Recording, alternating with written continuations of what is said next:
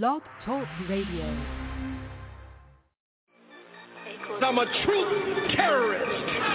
I'm a knowledge gangster. I'm a black history hitman. I'm a lie killer, urban gorilla. I gotta be a roughneck. Free the Black Panthers, FCBP, stand for Free the Black Panthers, and fuck the black police. That 13th Amendment, trying to make a slave of me. You can lock my body, can't trap my mind, not forever be free. Okay, Free the Black Panthers, FCBP, stand for Free the Black Panthers, and fuck the black police. Feds infiltrated our movement for black leadership roles, but we still here, finna build here, up COINTELPRO.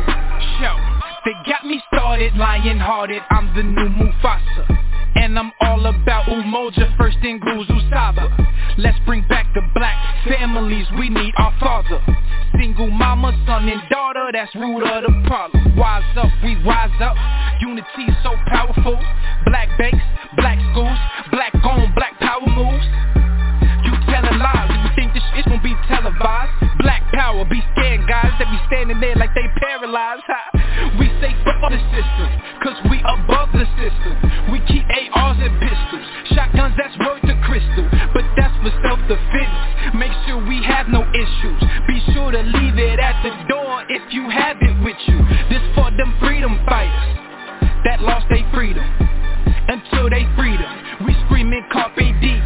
This for the general, King Khalid Muhammad. We gon' make your day a holiday, I fuck me promise. Free the Black Panthers, FCBP, stand for Free the Black Panthers, and fuck the black police.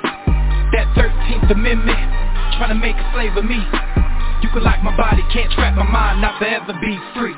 Okay, Free the Black Panthers, FCBP, stand for Free the Black Panthers, and fuck the black police. Feds infiltrated our movement for black leadership roles, but we still here, finna build here, up COINTELPRO.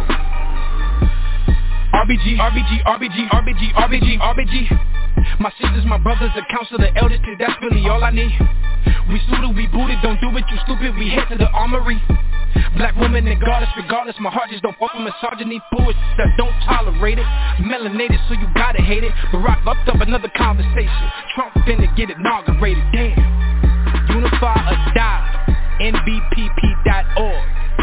First and foremost, the new Black Panther Party, no other Black Panther Party, we are not violent. We are for self-defense and self-determination. The most violent group in this country are the police. What is taking place by the police departments to black people across this country is ethnic cleansing and genocide. It has escalated since the day that Barack Obama was inaugurated in 2008. We have a people who are only 13% of the population, yet we make up 80% of the prisons. We have 50% unemployment rate in the black community, and it's actually even more than that because they're not counting our people that are in the prisons.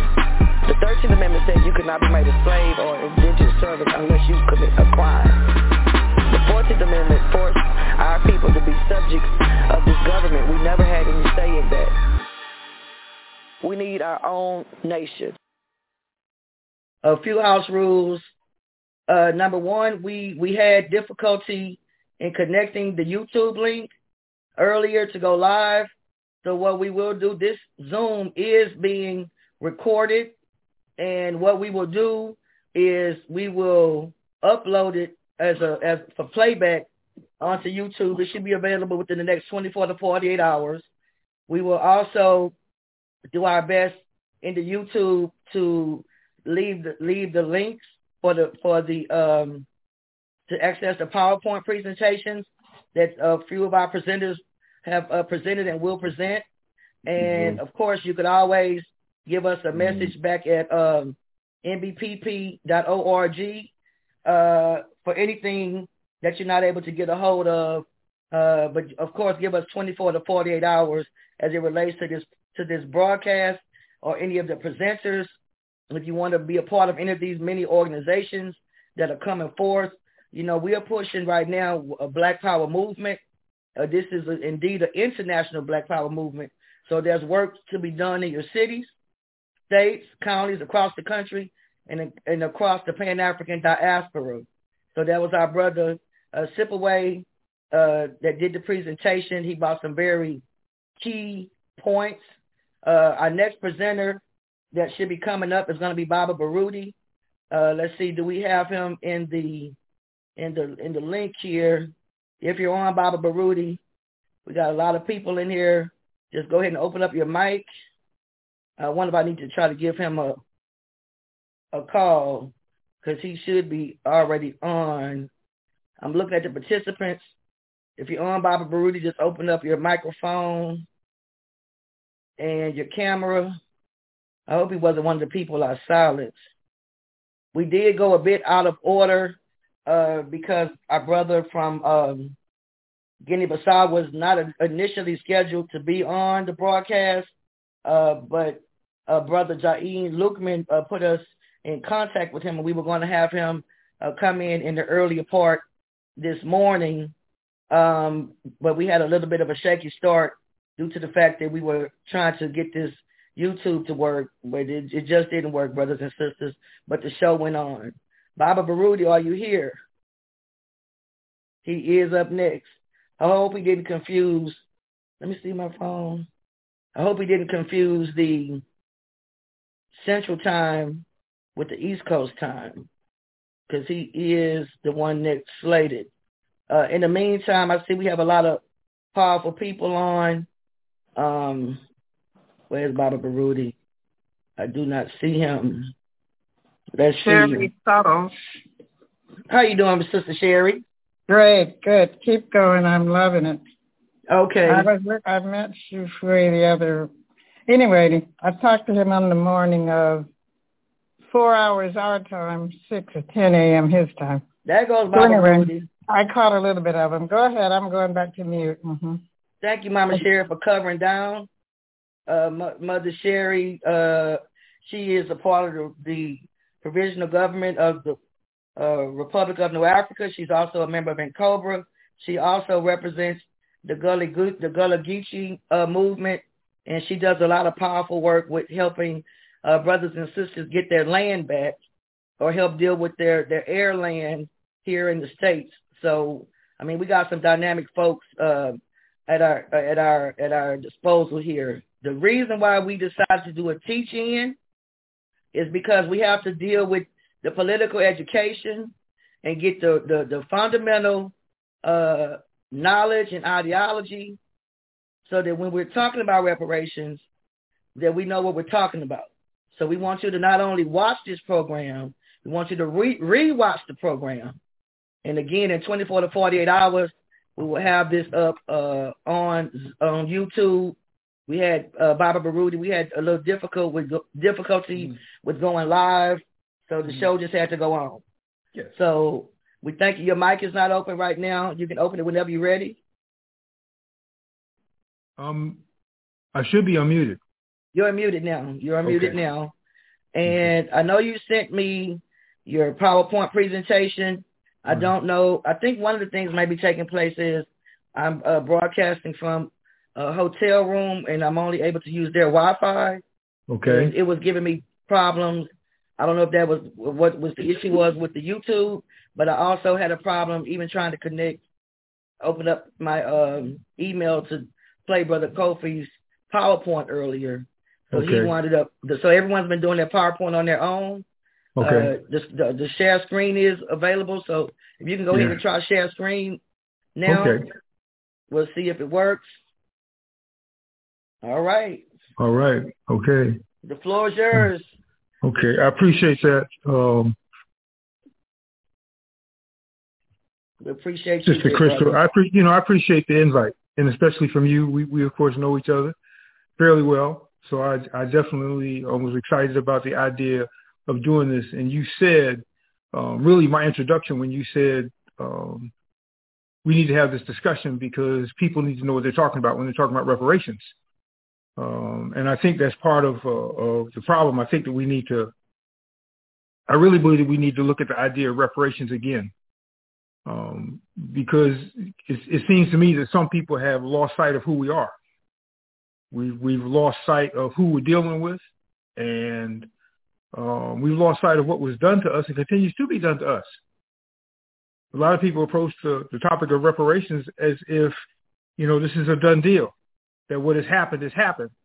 We forget about how to define Ma'afa in the way that Mama Rimba would define Ma'afa. It's an ongoing event. It didn't begin with our enslavement. It began with the touching of the first African person, and it continues to date. And in fact, it has escalated as far as I'm concerned, and the level of sophistication has escalated along with it.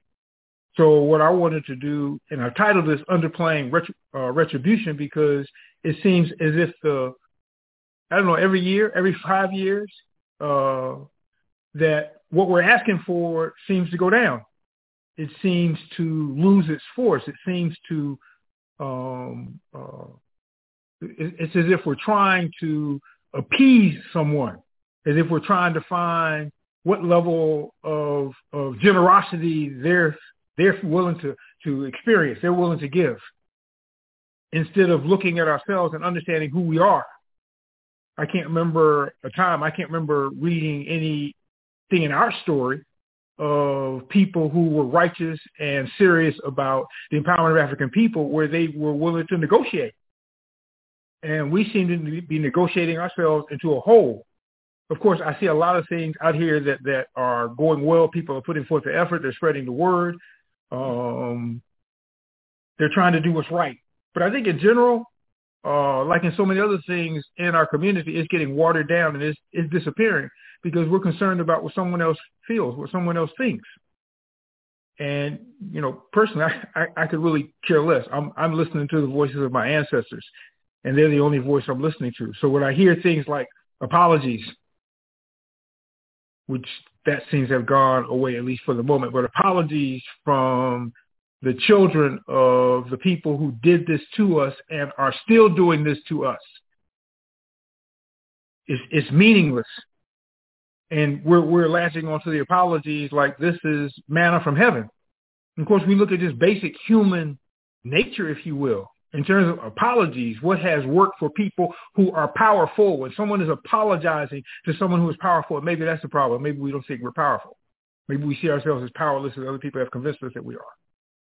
People who are powerful, if you're apologizing to someone who is powerful or people who are powerful, then there are certain conditions that go along with that apology. And I have listed at least 5 of them here, and there are others. But at least 5 of them apply to people who are powerful. They're not negotiating with people who have done something to them. Okay? European Jews, the statute of limitations, they're not looking at a statute of limitations. Okay? Europeans relative to the people of Haiti, of Haiti, what they did to the Europeans, the Europeans aren't accepting any kind of apology. They're acting just like they would act if they had been wrong, which they weren't. So the first thing is that the person or people honestly ask for forgiveness. The second thing is that they have completely stopped committing the crime. They stopped doing whatever it is that they've done. So when we think about reparations, again, all of this needs to go into our thinking when we're talking about reparations, no matter what we end up asking for. And of course, that's a whole other discussion because people of power aren't asking people who are powerless for whatever it is that they want. They take what they want. And that, of course, is a whole other discussion because we have so many of us who will say what we can't do, what's not possible. It's like people will tell their children all the way from virtually birth, you can be anything you want to do. You can do anything you want to do. But when they get to a certain age and they say, well, I want to be African, suddenly they can't do that.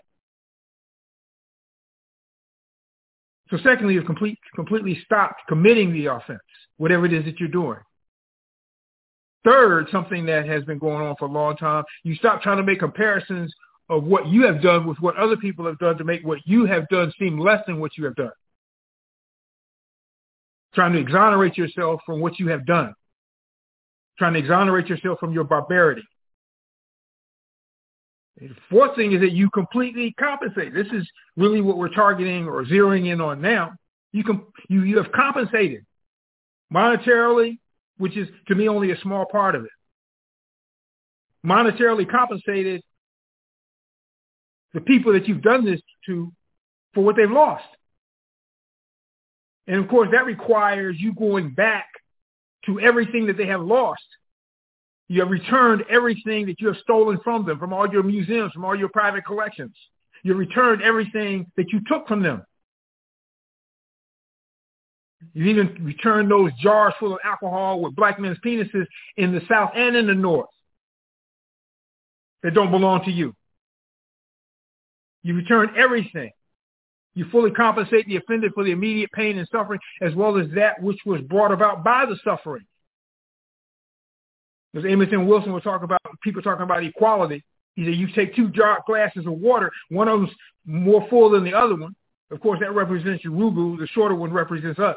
And he said, we talk about equality. So they pour the same amount of water in each glass. They're still unequal. This means full compensation, not just partial compensation.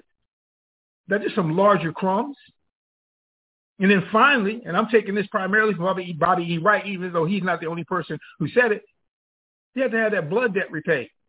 That's the one that most of us are going to run from immediately. And now John Henry Clark said, we're not ready for revolution because we're not ready to kill relatives. So we have to have the blood debt compensated for as well. And that I firmly believe is why his most important essay, Bobby Wright's most important essay, Menticide, was not included in his Psychopathic Racial Personality and other essays, because in the last paragraph of that essay, he said blood debts had to be repaid in blood. And Marie Evans says, apology, what words could atone for over 3 centuries of black lives lost to unpaid forced labor, murder, rape, carnage, lynching, and sport, and every other conceivable form of oppression? Who would forgive or forget that? Who would forgive somebody doing that to their mother, their child, their father, their brother? Who in their right mind? Because most of us are walking around insane. We call that menticide. Who in their right mind would say this should be just forgotten and forgiven, and let's keep on rolling, even though we're in the same position we were then relative to power? We might have some influence, but influence doesn't mean anything in this world. Power does. Just like income doesn't mean anything in this world. Wealth does. And this is from that last paragraph in Bobby E. Wright's essay. Our black mission is clear. African warriors are men and women of destiny, and their task is to develop a social theory. Reparations is part of a social theory, which will liberate the minds and bodies of our people. They must take the unequivocal position that if the black race is to perish, the world must perish with them. They'll become punks. We become a collection of people who make a bunch of noise. And I don't care how right or righteous you are, if you can't enforce what you say, it's irrelevant. Blood debts must be repaid in blood. Blacks must never accept money and privilege as repayment for the mistreatment of their people. The past black generations who suffer for no reason other than the color of skin must be avenged, not because of hate, but for justice. And of course, I can't agree with everything everybody says. I think that everything needs to be taken from them, including the money. If we're operating within this capitalist system, if we change this capitalist system into a communalist system, well, that's maybe a different story. But as long as this is how we're operating in this world, and for those who don't want their reparations, which surprisingly a whole group of us don't, you can pass it on to those of us who know what to do with it on the front line. I always talk to warriors. Those are the only people I talk to. I talk to them about their responsibility. And their responsibility, understand that responsibility, act upon that responsibility, puts everything else, including reparations, within a particular frame, a particular way of thinking, a particular understanding.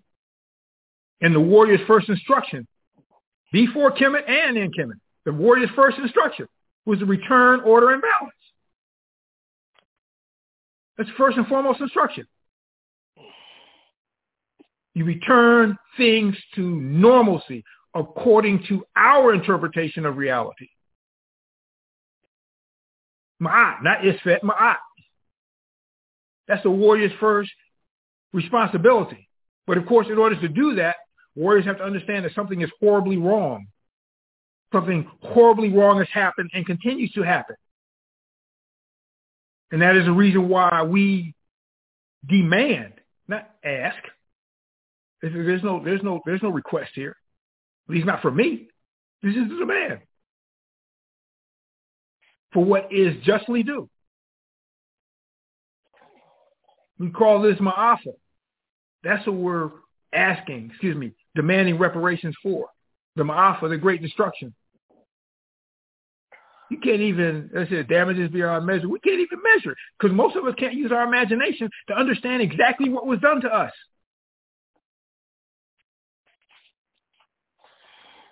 It's unfathomable what was done to us, what was done to our bodies, what was done to our minds, what was done to our spirit. This is a genocidal war. This is a genocidal war against African people, which never ended. And someone made a point this morning. Our children don't get it. They think that it's over. They think everything is fine because they don't understand the concept of power. And they have been convinced that what they see now is the way it's always been. As I say at the bottom, many will consider these uncompromised demands unreasonable. Warriors should consider the ma'afa unreasonable. There's some pictures of aspects of the ma'afa, teeny tiny aspects, and I can't overemphasize how teeny tiny these are. Leopold, with his 10 million Africans murdered, is a drop in the bucket to the hundreds of millions of Africans who were murdered. And yes, even those who committed suicide on the quote-unquote ships coming across the water. If someone sets you up in courts in this country, if you set some of the conditions up for somebody to kill themselves or commit suicide, then you will be charged with murder. So sisters dropping their babies and dropping themselves over the side of the ocean because they didn't want their children to go to hell.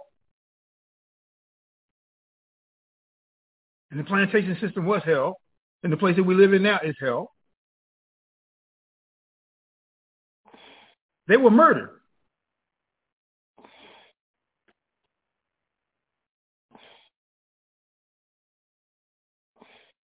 Folks need to dig into the enslavement of African people. Because most of the folks on the plantations weren't, as we see in the pictures that have been portrayed to us, folks my age, folks in their 30s, 40s, 50s. The average worker on the plantation was in his teens or her teens, lower teens. Of course, that's a whole other discussion. They were in their lower teens.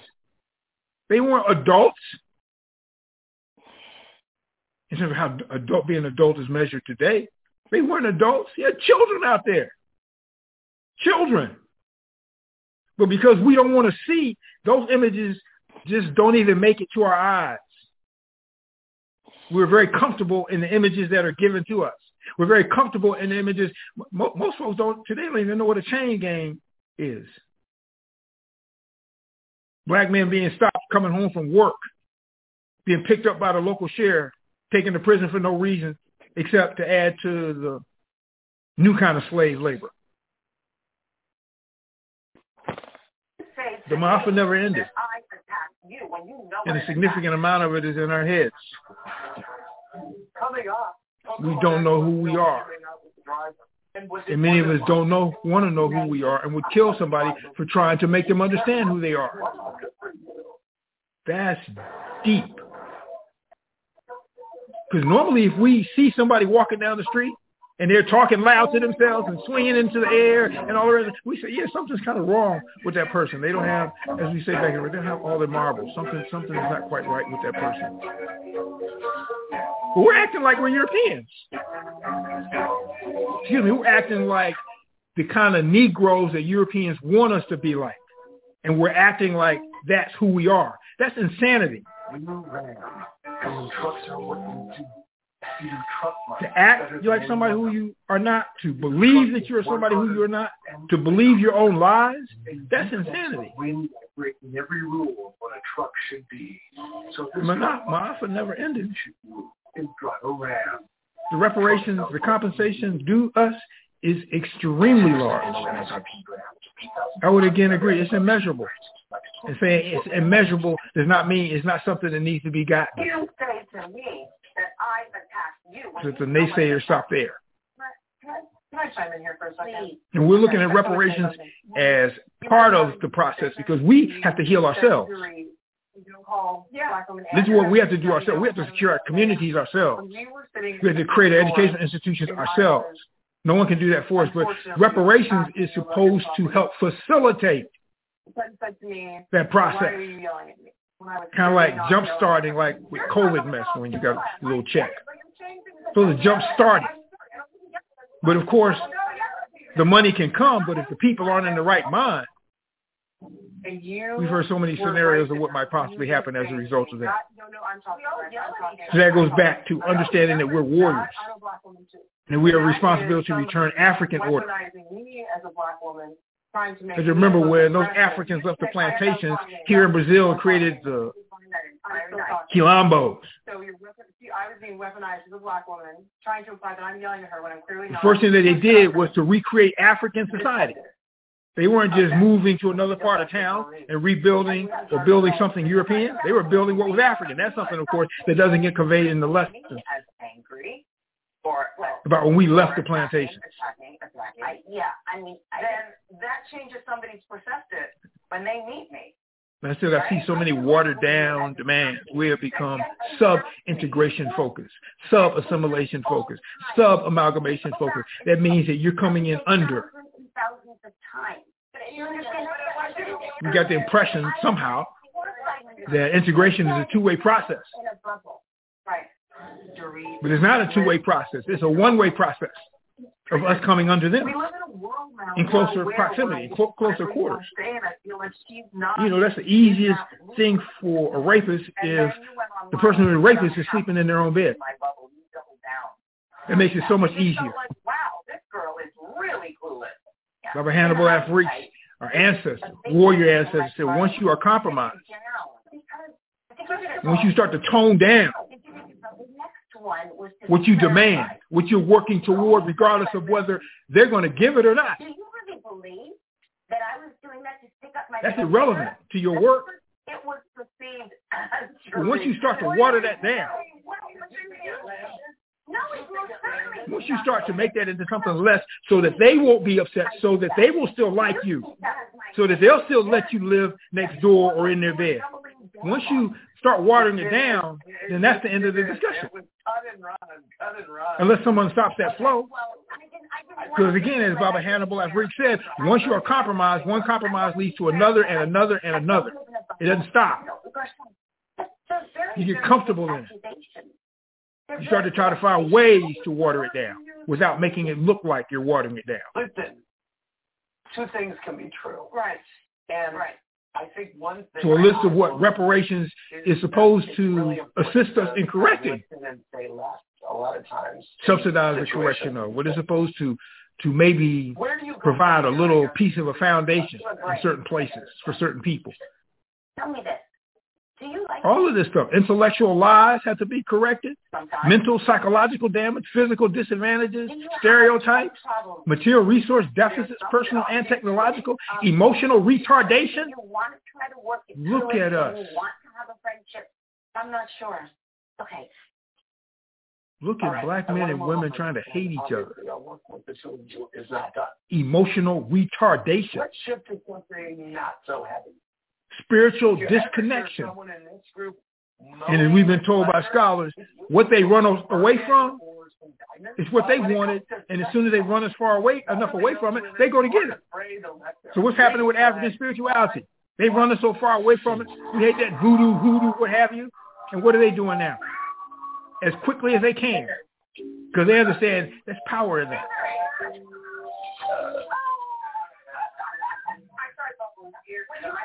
I'm pretty sure probably everyone here has seen this little chart indicating that we receive no reparations whatsoever from them. And people can say affirmative action all they want to, but we can go into statistics as who got the bulk of the money from that. But I put this next to this chart from 2016, this bar graph from 2016, which shows opinions from opinion polls as to who was for and against reparations.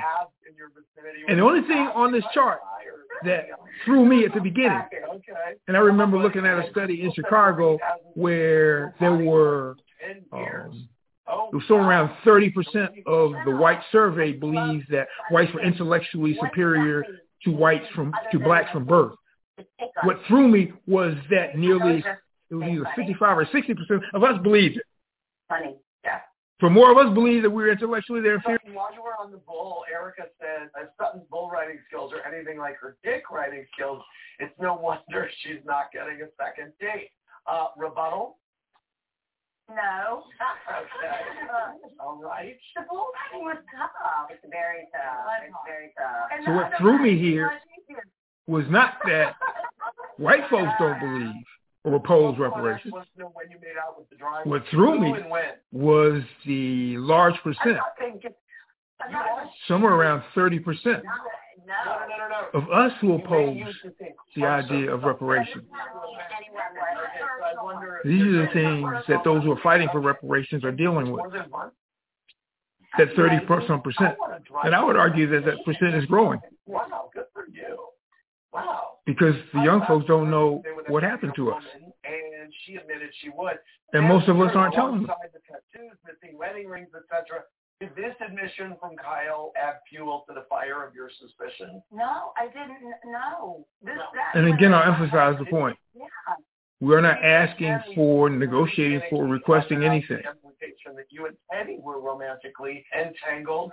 Those who are in this movement from the heart, who understand who we are, who we're up against, and what's been done to us. They're not asking anybody for anything. They're telling them. This is ultimatums. And of course, as I already said, demands require power. That has to be galvanized. We have to put that together. We have to bring that together. I see it being brought together in many places, but we have to bring this together. Enforceability is a power prerequisite. If you can't enforce what you say, it's irrelevant. I don't care how right you are. Together at your house, right? Breathing exercises for anxiety. We didn't talk about our relationship. I'm supposed to think about this very, very deeply. Because Menticide has us looking out for Europeans' interests more than ours. Subconsciously. What comes out of our mouths is already compromised. The problem with most reparations demands is that what is asked for is based on the Menticide parameters of what Urugu might be willing to give. You have to think and believe in this last year and a half. I have changed, and I don't know what the future. That's operating from a position of powerlessness. And I don't think any of us would think or simply influence and not power. We would be supported that around. When we start to look at what has been done, again, we have to go back. Just like they say, if you want to really understand your spiritual essence, what have you can't start at what happened on these shores. You can't stop with Christianity. You have to go back to the origin. If you're going to go back to the origin, if you're going to say that that's you, if you understand it, then you have to go back to its origins. You folks say all the time, well, we didn't begin here on these shores. We didn't begin with our enslavement. You have to go back to the continent. And you have to go back to the continent in the right mind. You can't go back to the continent looking through Europeans' eyes. So more of my time, it's up to me time. You have to go back to the continent looking through your warrior ancestors' eyes. To understand. But they don't want us to look beyond this space right here. They want us to lose the Pan-African thing. They want us to lose anything that occurred before our arrival here and only look at what happened on the plantation in terms of the labor that was done on the plantation in terms of wages. An injection reaction. This fits my life. So how I fill my time is and they don't even want us to differentiate between different Africans on the plantations based upon the skills that they came here with. reunion. I'm Andy Cohen. New wife, busy mom, and who did the metal work in the Carolinas? Was rated an 8.5 by her husband. Who built these great houses that they were in? Questions about a job title and stopping. That doesn't come from idiots. That comes from people who have skills. And those a few other names. Watch.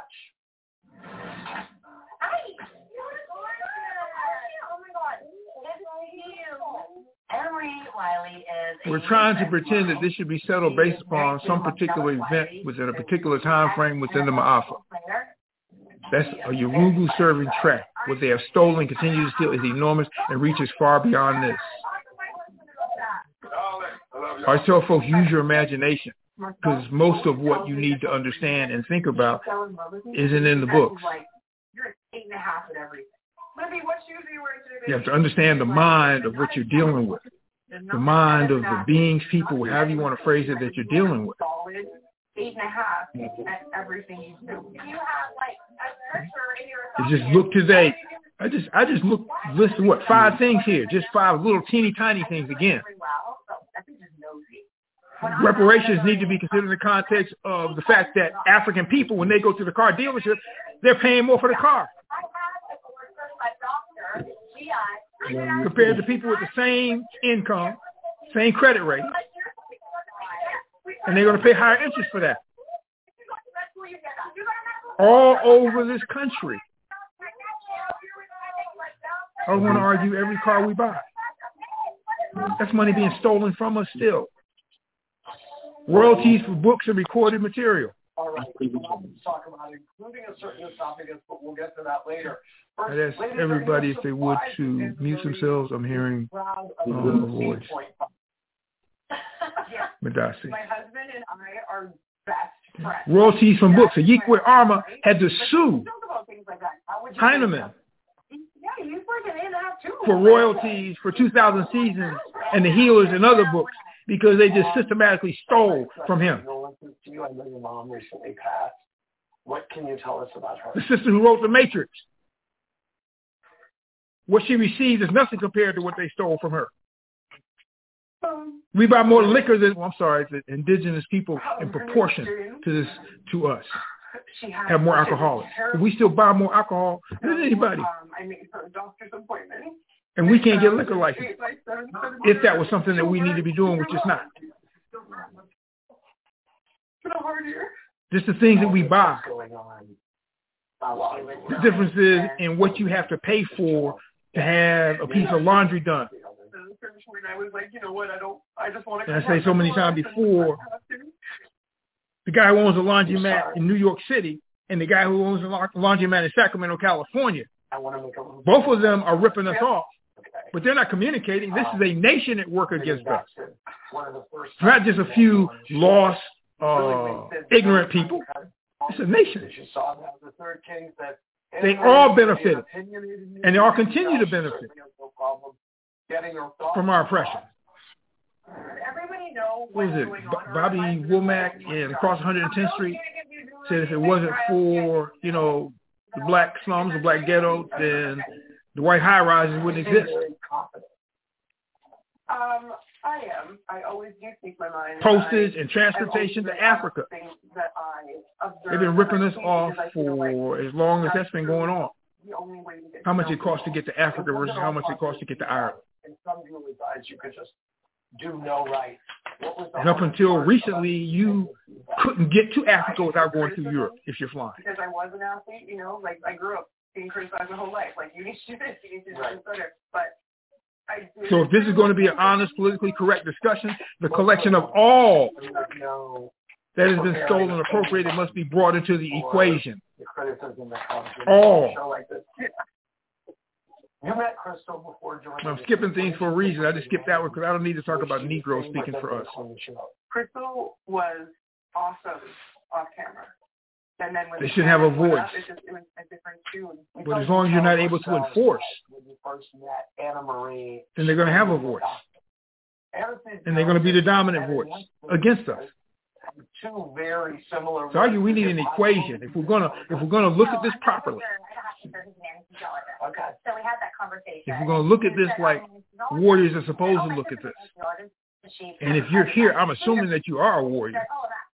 Or unless my understanding of what's going on here is wrong, you shouldn't be here. Everybody know what really happened.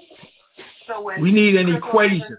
What do you do? An equation is a formula where one side of the equal sign, whatever's on one side of the equal sign, is the same as what's on the other side of the equal sign. They may look different, they may weigh differently, but they're supposed to be of equal value. Oh, I'm so sorry. So we need an equation. One that's global and one that measures intergenerational loss and pain that is still going on and significantly predates the capture and enslavement of African people on the continent.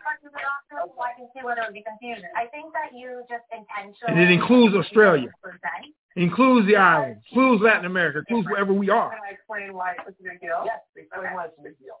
American Society of Anesthesiologists and the American Association of Anesthesiologists. That's it. Wages should be included in that. Qualified, as I said, based upon skill level. Like there is a market turf war. Given in today's prices. And talking about the number of hours African people actually work. There's truth to before sun up to after sunset. Unskilled and skilled labor. So number one, I'm an independent practitioner. So I began this whole thought process years ago with the question to myself, how do you put a price tag on certain things? No, we do not. There are 20 things that happen to us on the regular, things that consistently happen to us, things that were done to us, things that were taken from us. How do you put a price tag on certain things?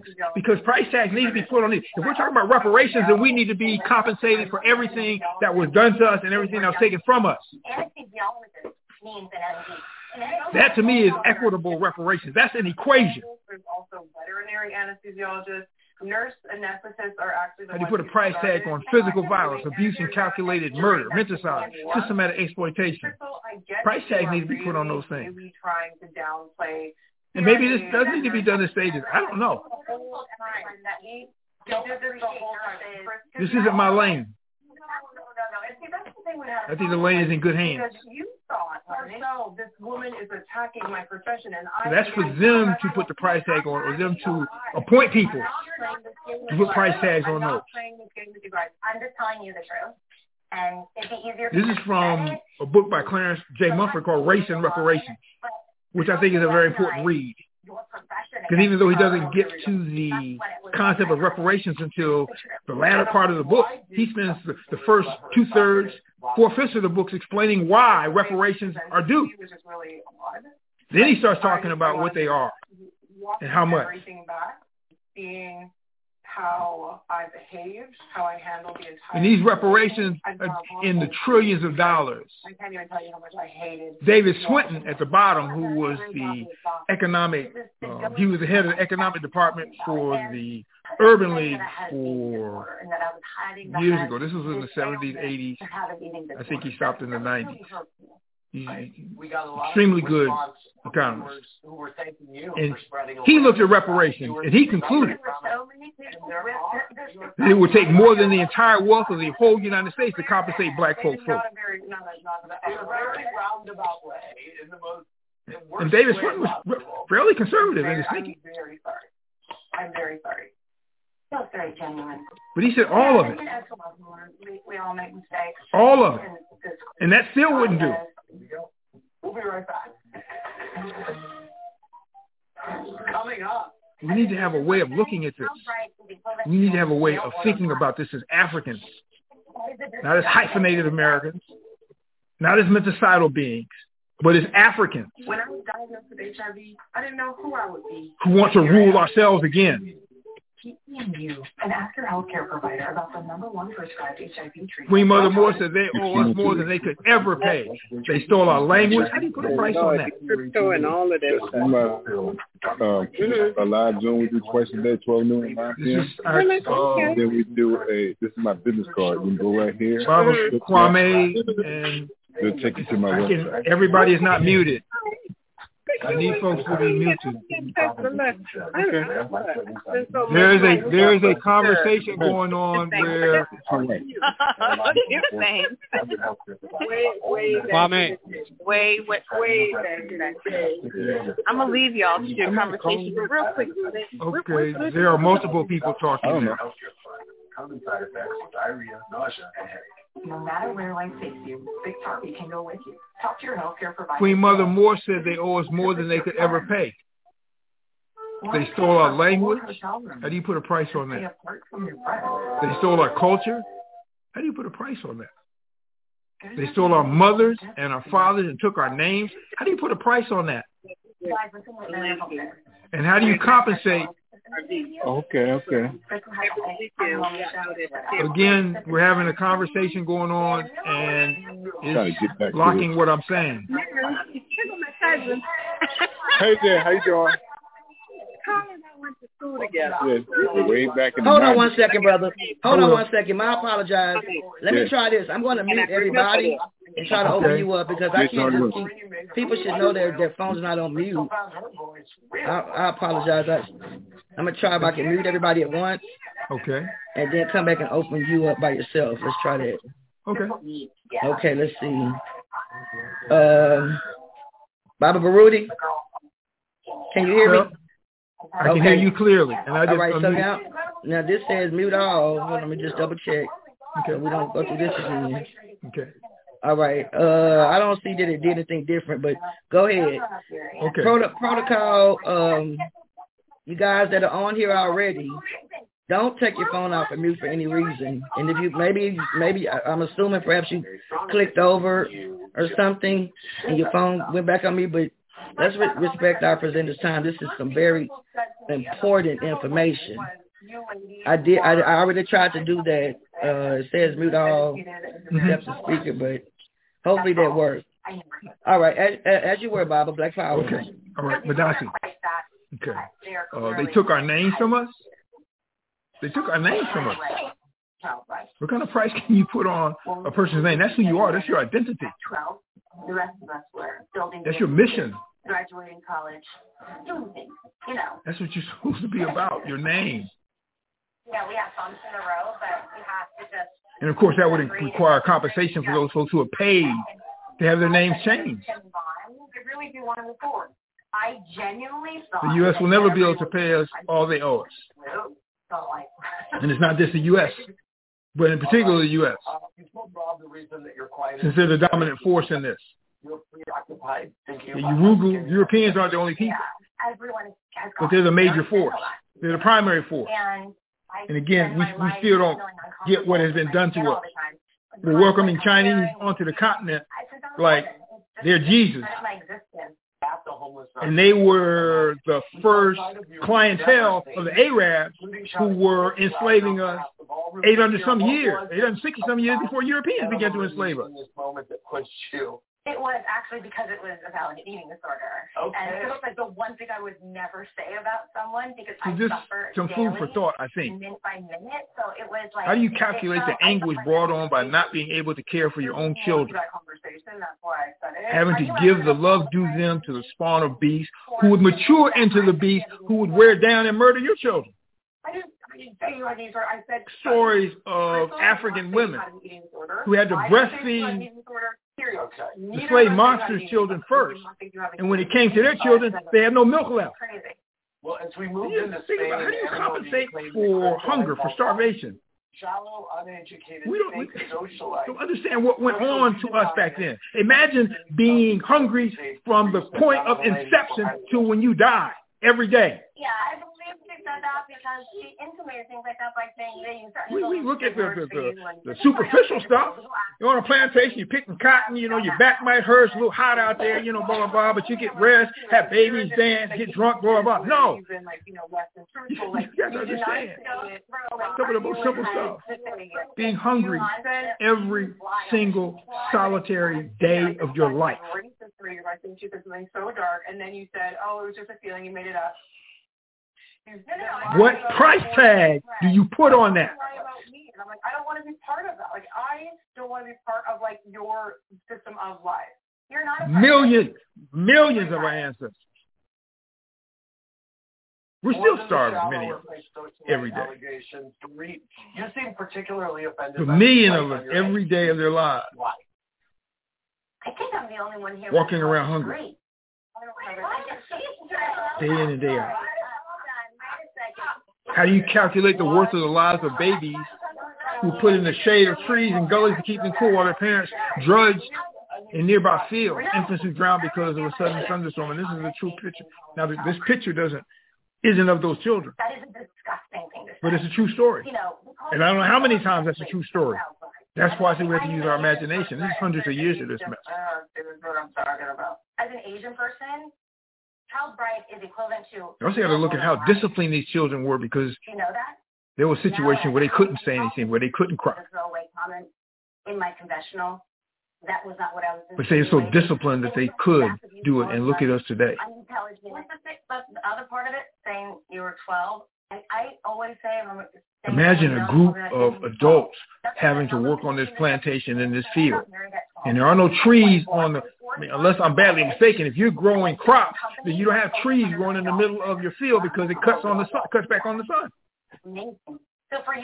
So you had this group of adults and parents and grandparents and youth going to the field, do their work, and they take their babies and they put them in this gully area that's got some trees to keep them from getting burned up in the day while they're working in the fields.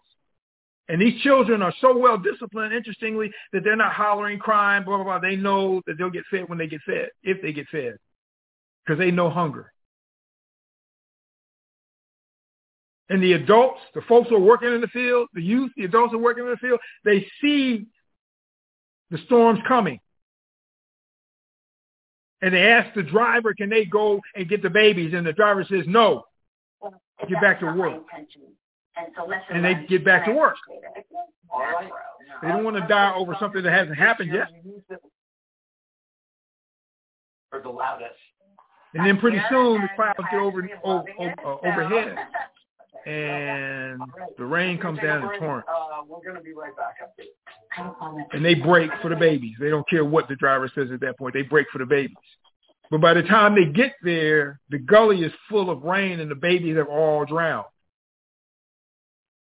True story. What's the price tag you're going to put on that? What's the price tag you're going to put on those lives? What's the price tag you're going to put on the anguish of the parents of the community of which they are a part? Of those children that will never be born because these babies didn't have babies yet. What kind of price tag you put on that? How do you calculate for the losses of our men, women, and children of just lynchings, frenzied madness? How do you compensate for that? Was a couple $1,000s per head? In this, or just stick with all black? I don't think you need to introduce any gimmick. The thousands of us who were lynched. How do you compensate for the emotional drain? My father was born in Dothan, Alabama, and he saw men hanging from lampposts and trees on his way to school. Some he knew. And he knew he'd better not touch them or take them down because then he'd get lynched. How do you compensate for that kind of distraught in the mind of a child?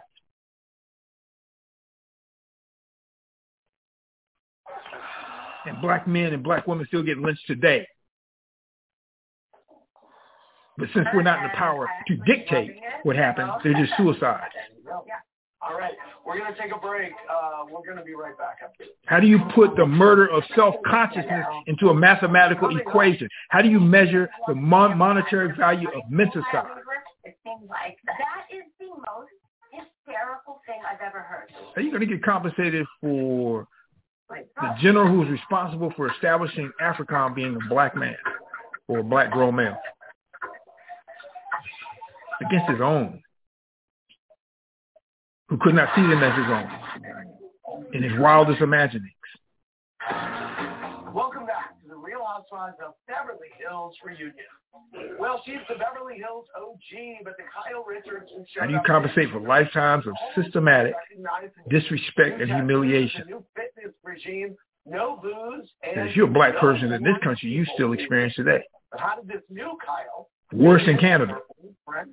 Let's take a look. The psycho-emotional turmoil that comes with the desolation of social and cultural peripheralization. Excuse me, being invisible. We think it's bad here? Go to England.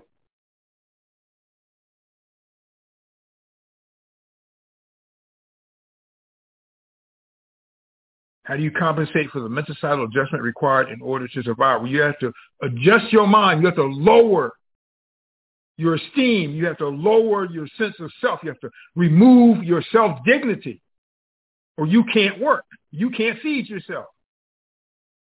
You can't get that degree at that school. How do you compensate for that? Talking about reparations. That means to repair. If the damage is still being done, then the word repair has to be corrected. Because if somebody cuts you and you put a Band-Aid on it and they cut you again, making that cut longer, and you put on another Band-Aid, they cut again, make it longer, and you put on another Band-Aid, then you're not being repaired.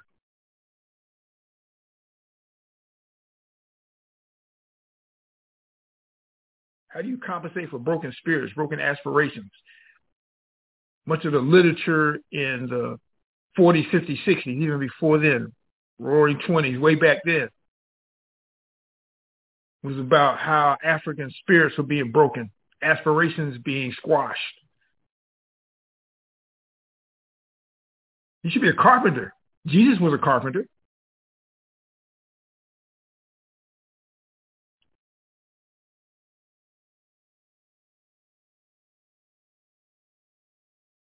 Urugu know what they're doing. None of this is accidental. None of it. Either they're actually doing it with their hands involved, or they set up the conditions for it to take on a life of its own. They knew what would happen to people in the projects before they created the projects, because they had done the experimentation and they had seen what had happened when you crowded people and you crowded animals together. They knew exactly what they were doing. But they also know what they're doing when they hunt our children, when they homosexualize our children, when they teach our children not to want children. And we assist them in that process because we're menticidal. They know that if you kill a child before it has had any children of its own, then you have removed every child that child would have ever produced. And that's an exponential growth. It grows in multiplicative terms. So if you remove this little boy right here from existence, then that family tree never comes into existence.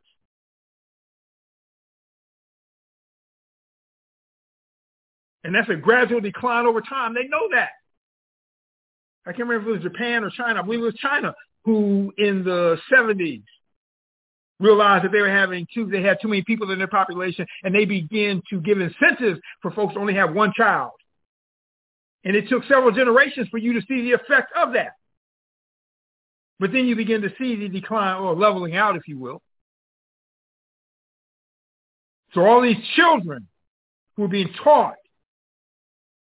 to not want to have children, to not mentally be in a state to have children because who they're with, they can't possibly have children with. And those who they systematically kill off. That's an exponential decline. One of the few times in my life I've been brought to tears as an adult was from a letter that I received from a brother who was incarcerated. And he had been in something like 8 or 9 years, not including his juvie time. And he wrote me this letter like I'm his father. He was writing to me in that way. And he said, "Can you tell me about women? Because I know what I see here is not right." He had multiple life sentences. His lineage is gone.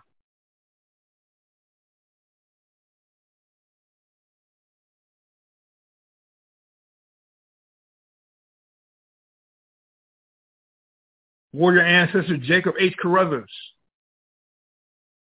said, we didn't start the race. This is a statement of power.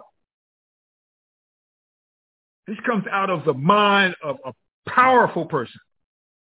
Not some punk, a powerful person who doesn't care whether we win within their generation,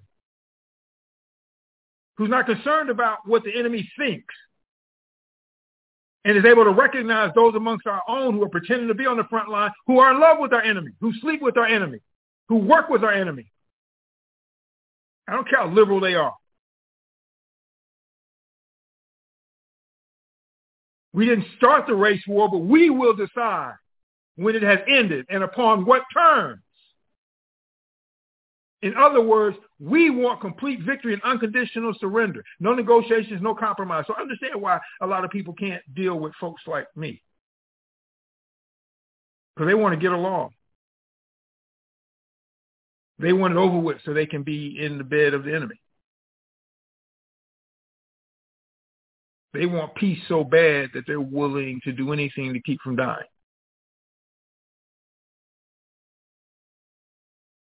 When they speak reparations, then they speak less and less and less and less.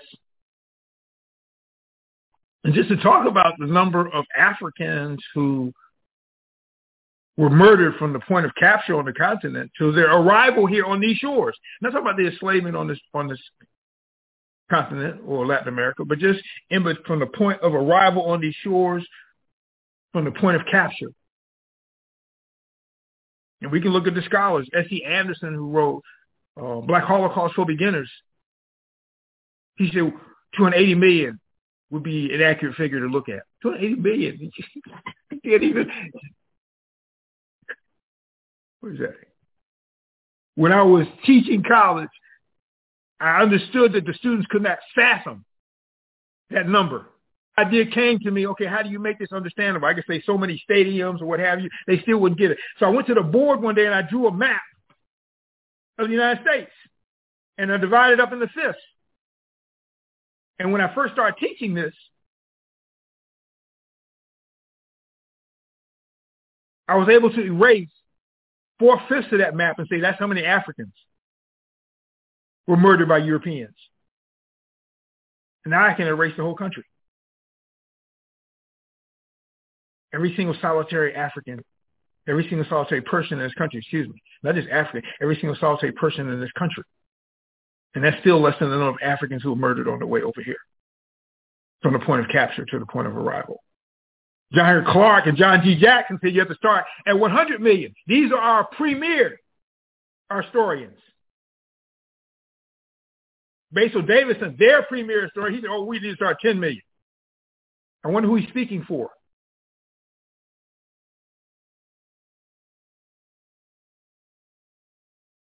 I argue 156 million. Because it's been said time and time again, if you really want to understand history, understand our story, then you have to go read backward.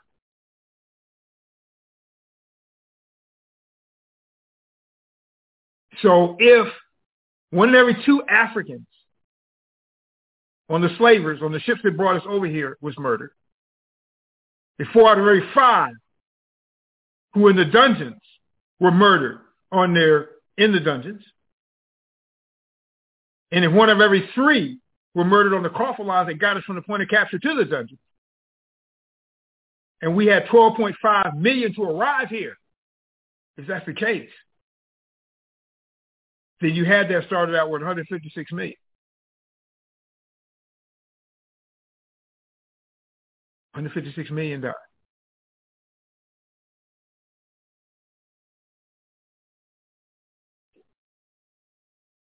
And I'm very sure that's an undercount because I know, and we know, even though they do keep good records, sometimes it's a little sloppy, sometimes stuff is omitted.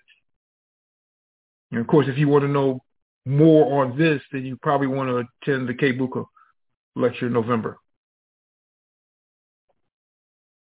And people say all the time, and our ancestors say all the time, we're simply vessels. Physical body, simply vessels of spirit. So we're part of spirit. Part of the spiritual essence of everything. what happens to us happens in spirit. So what kind of damage was done to spirit? What kind of ruptures were created in spirit from the destruction of African people? How do you work that into that equation?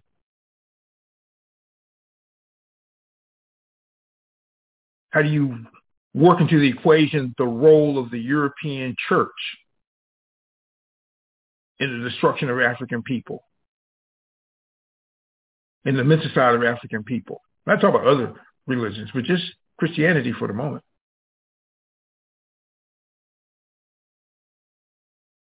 How do you compensate for that?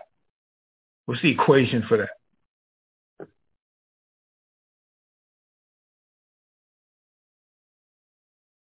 I'm going to do this last slide, even though there are, there's only one more. Good. One thing that we need to think about, and I'd ask folks to read Sovereignty and Remembrance. But one thing that we need to consider is that reparations need to come from who did the damage. It must come directly from direct taxation of Europeans. Can't just come from some city tax dollars. It's like we get excited because somebody was murdered by the police, some black person was murdered by the police, and the court rules in favor of the family, and the family gets $4.5 million in compensation for that murder. Well, these are in areas where we're the main taxpayers. And the money either comes from the insurance that our tax dollars pay for or just straight from our tax dollars. So we're paying the person who murdered that person. We're paying for the family's compensation. Europeans are losing nothing. They're laughing their way to the bank, just like with everything else. We need to think deeply about these things. Very deeply. And listen to those voices that are not compromising. And on that note, Mama, Sister Crystal, I'll close my presentation. And my mic is open. Black power, black power. Black power. Bob, you got the comrades in here. Everybody got their notepads out. I appreciate that. Good. Class is in session. Much appreciated. Warrior class in session. Baba Baruti comes as a regular featured host many times on the New Black Panther Party radio broadcast, in which we broadcast every night, 7 days a week, 365 days out the year, from 7 p.m. to 9 p.m. Central, 8 p.m. to 10 p.m. Eastern. 5 p.m. to 7 p.m. Pacific, 6 p.m. to 8 p.m. Mountain, nightly. Our radio show is listened to globally.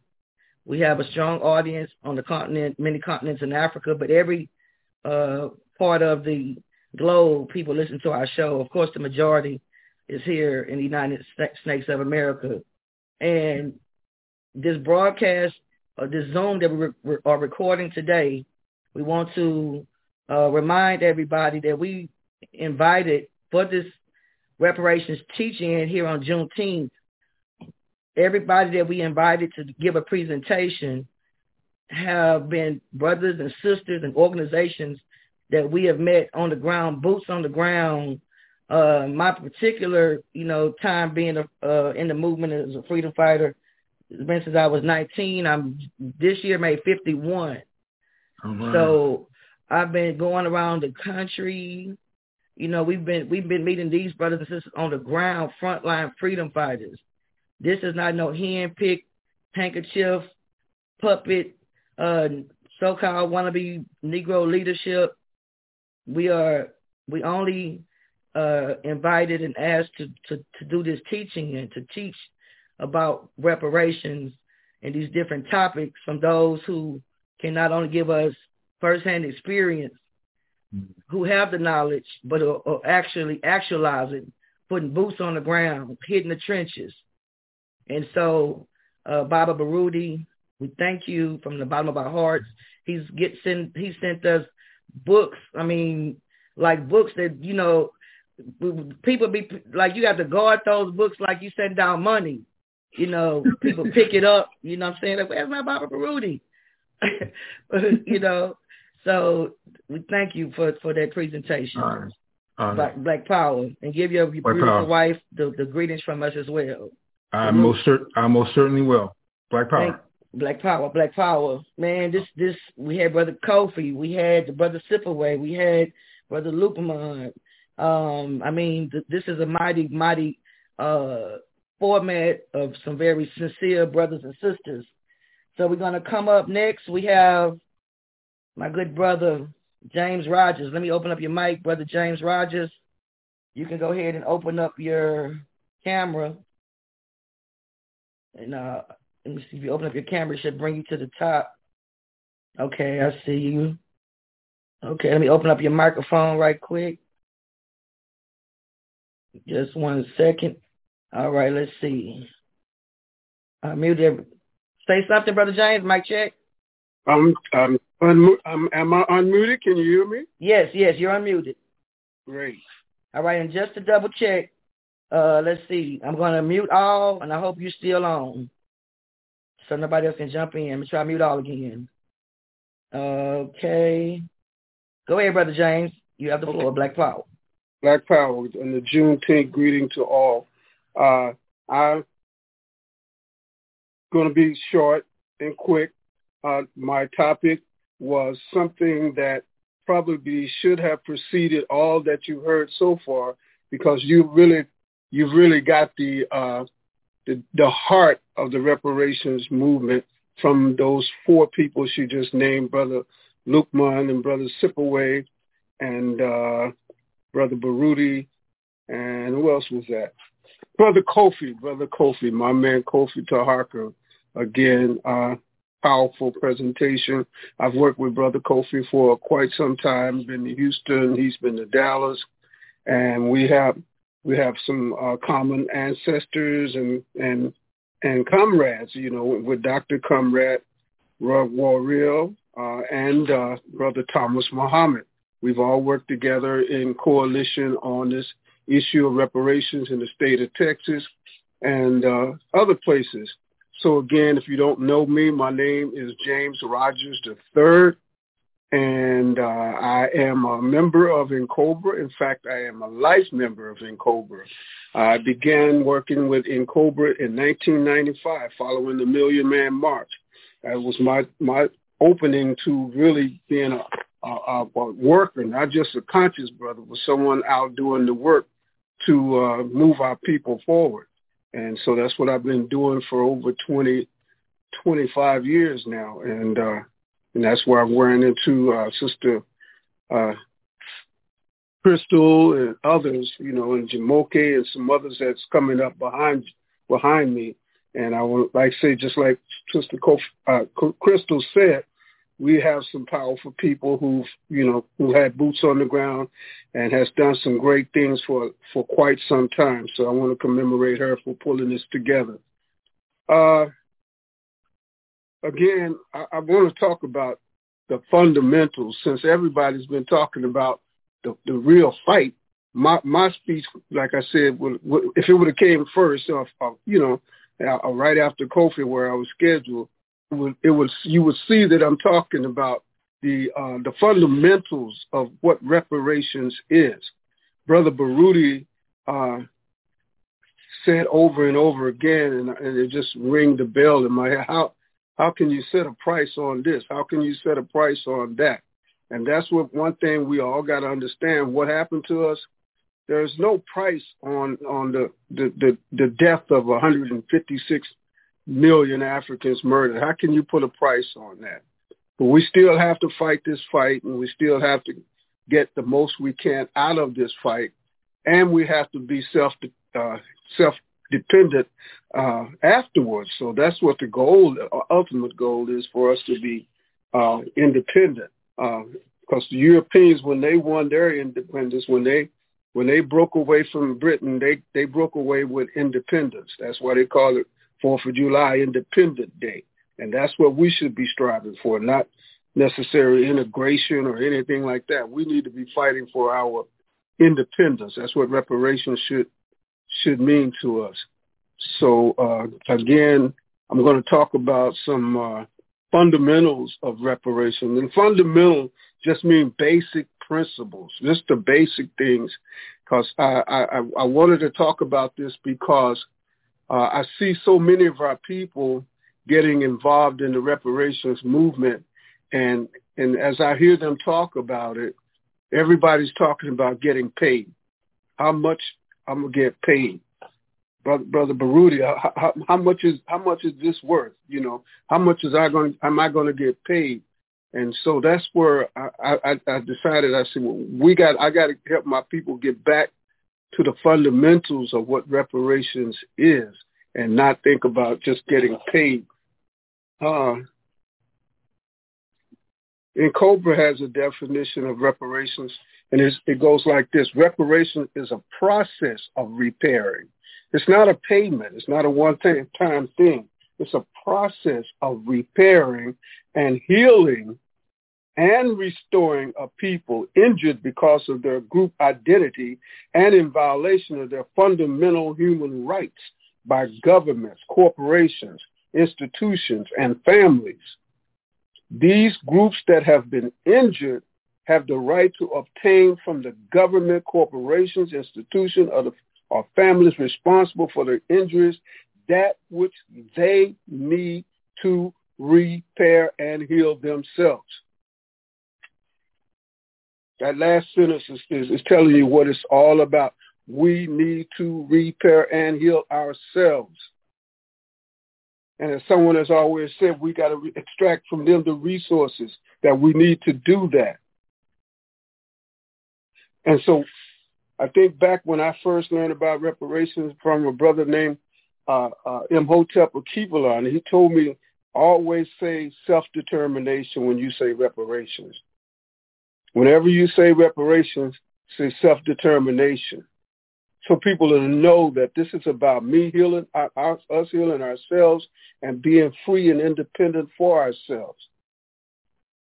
Self-determination means free choice of one's own acts or states without the external compulsion, determination by the people of a territory unit of their own future political status.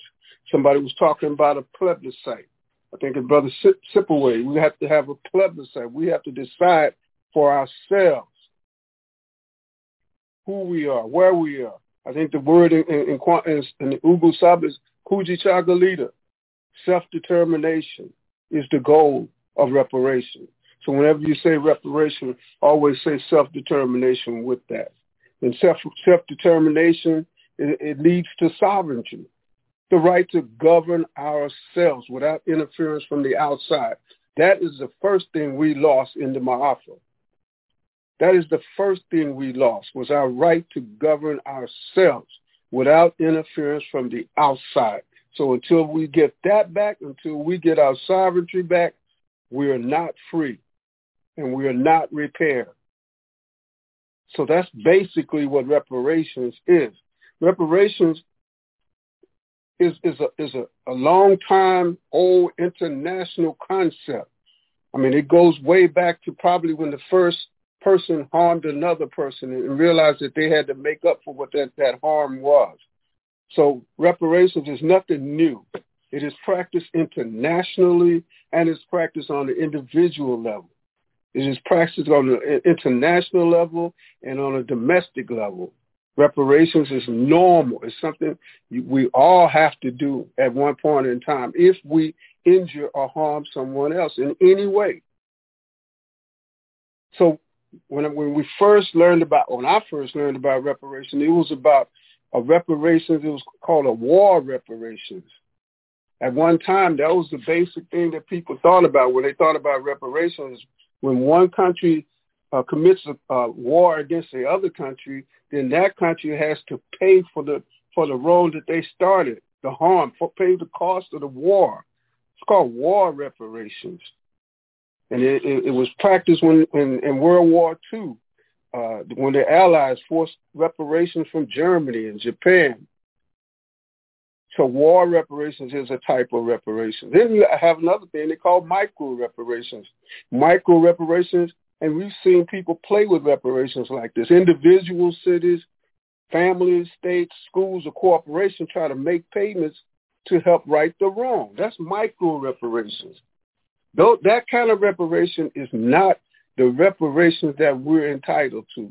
We're entitled to full and complete reparations. And no state, no individual, no corporation is in a position to do that. Only the U.S. government is in a position to do that, or other governments along with the United States that's responsible for this injury. For full reparations, the state of California is talking about paying reparations. They're talking about paying money. They're not talking about self-determination. They're not talking about sovereignty and self-determination for the people of California. They're not talking about healing. They're talking about just paying out some money and hoping that, because if the U.S. government really wanted to end this reparation thing, they would offer everybody $2,000, and you'd be surprised how many of our people would jump in line to take that money.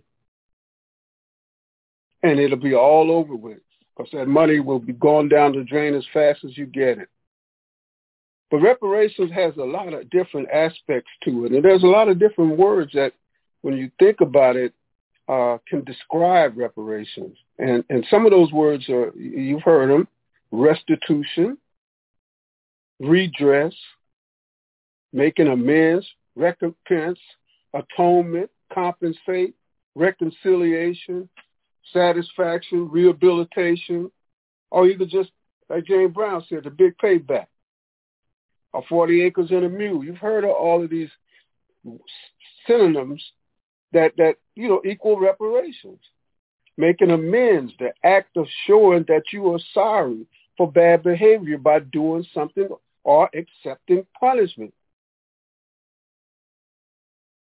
Like Brother Baruti just talked about, the retribution, that's punishment. These people should be made to pay deeply for what they've done. They need to be punished. And not like you said, not us helping them pay for it. They have to pay for it themselves. Retribution, atonement, and that's a maybe a spiritual way of looking at it. You have to confess your sins. You have to confess what you did wrong. You have to apologize. You have to feel bad about what you did and confess and apologize, and then pay reparations, and that leads to redemption. So, those are all these words: compensate, indemnify, redress, to compensate and adjust the situation in order to make things fair and equal. Restitution is the act of restoring a people back to a position they were in before the crime happened to them. That is the international definition of reparation: to restore a people back to a condition they would have been in if the crime would have never happened. Can you just even think about where we would be at and what we would be like if the slave trade and slavery never happened? Could you have just imagine what kind of people we would be? How would we have advanced? Would Africa be one united Africa, and all of the people educated and building and with all of the resources that we have on that continent? That's a heavy thing to think about. Where would we be if this crime would have never happened to us? So in order to do a reparations package, Simpleway was talking about international law. I've looked at that. I've looked at different things of the international law. One of the things that the UN has created was some basic principles that should be followed in a reparation package. And those has to do with 5 different things. Restitution, again, to restore the victim to the original situation. Compensation, which should be provided for things that cannot be replaced. You should be compensated for those things: the damage, the loss of earnings, the loss of property, loss of economic opportunities. And like Brother said, Lord knows how you're going to, compensate for the loss of life. That's almost impossible. That compensation is a big part of the reparations demand, a package. Rehabilitation, which should include medical and psychological care. A lot of us, Brother Baruti, been telling us, a lot of us are out of our minds. We have to be brought back into reality. So we need, a lot of us are injured, are crippled, and have diseases and things that we wouldn't have had if this wouldn't have happened to us. So we need that rehabilitation, that medical and psychological, and satisfaction. Which satisfaction should include cessation. I mean, stop it. Turn this thing around. Stop the harm. Like he said, we're still hurting. We're still being killed and murdered and stuff. So we're talking about cessation, stopping the violence, and do some truth seeking to see why it's being done. And then guarantees of non-repetition. And that means a deep change in attitude of our enslavers. Attitudes about racism and white supremacy and racial discrimination. All that has to stop. And we have to be guaranteed that stuff can be dealt with. It can be dealt with. A lot of people say you can't end racism. I say it is a taught thing. You're not born a racist. You're taught racism. So you can unteach whatever you can teach or stop teaching it. So you can deal with racism and white supremacy. And that must be dealt with in a reparations package. So I'm just going to kind of wrap it up with some questions that I want all of us to think about while we listen to these presentations. And now, again, what does reparations look like for Africa and African people? So Africa is entitled to reparations. What does that look like? We have to think about that. If we're going to make this demand, we got to know what we're demanding. What does it look like? How do we want to be repaired? What would be the process? Because some of us have said we've received reparations in the past. I think it was Brother Kofi spoke about Belinda Royale, Sutton Royale, one of the oldest reparations payment back in 1783. You've had the city of Chicago pay reparations to Africans in the city of Chicago. The city of Chicago, not the city, but the state of Florida paid reparations in 1994 for the destruction of a town called Rosewood. You've had even universities pay Georgetown University has paid reparations for them selling off some slaves back in the I think it was 1600s or 1800s. City of Tulsa, Oklahoma, for the destruction of Greenwood. Believe it or not, they paid reparation without paying money.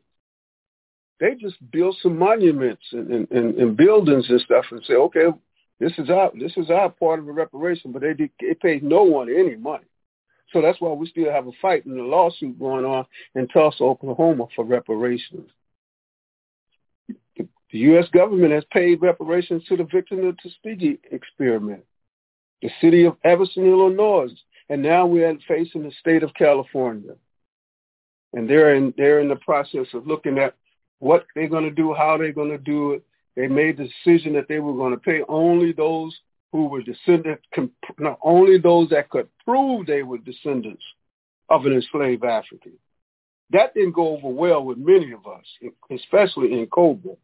However, they have amended that to say, okay, we'll pay anybody that can prove that they had ancestors here before 1900. But they still haven't made that payment, and I really don't see how they could, in the amounts they're talking about, paying millions of dollars.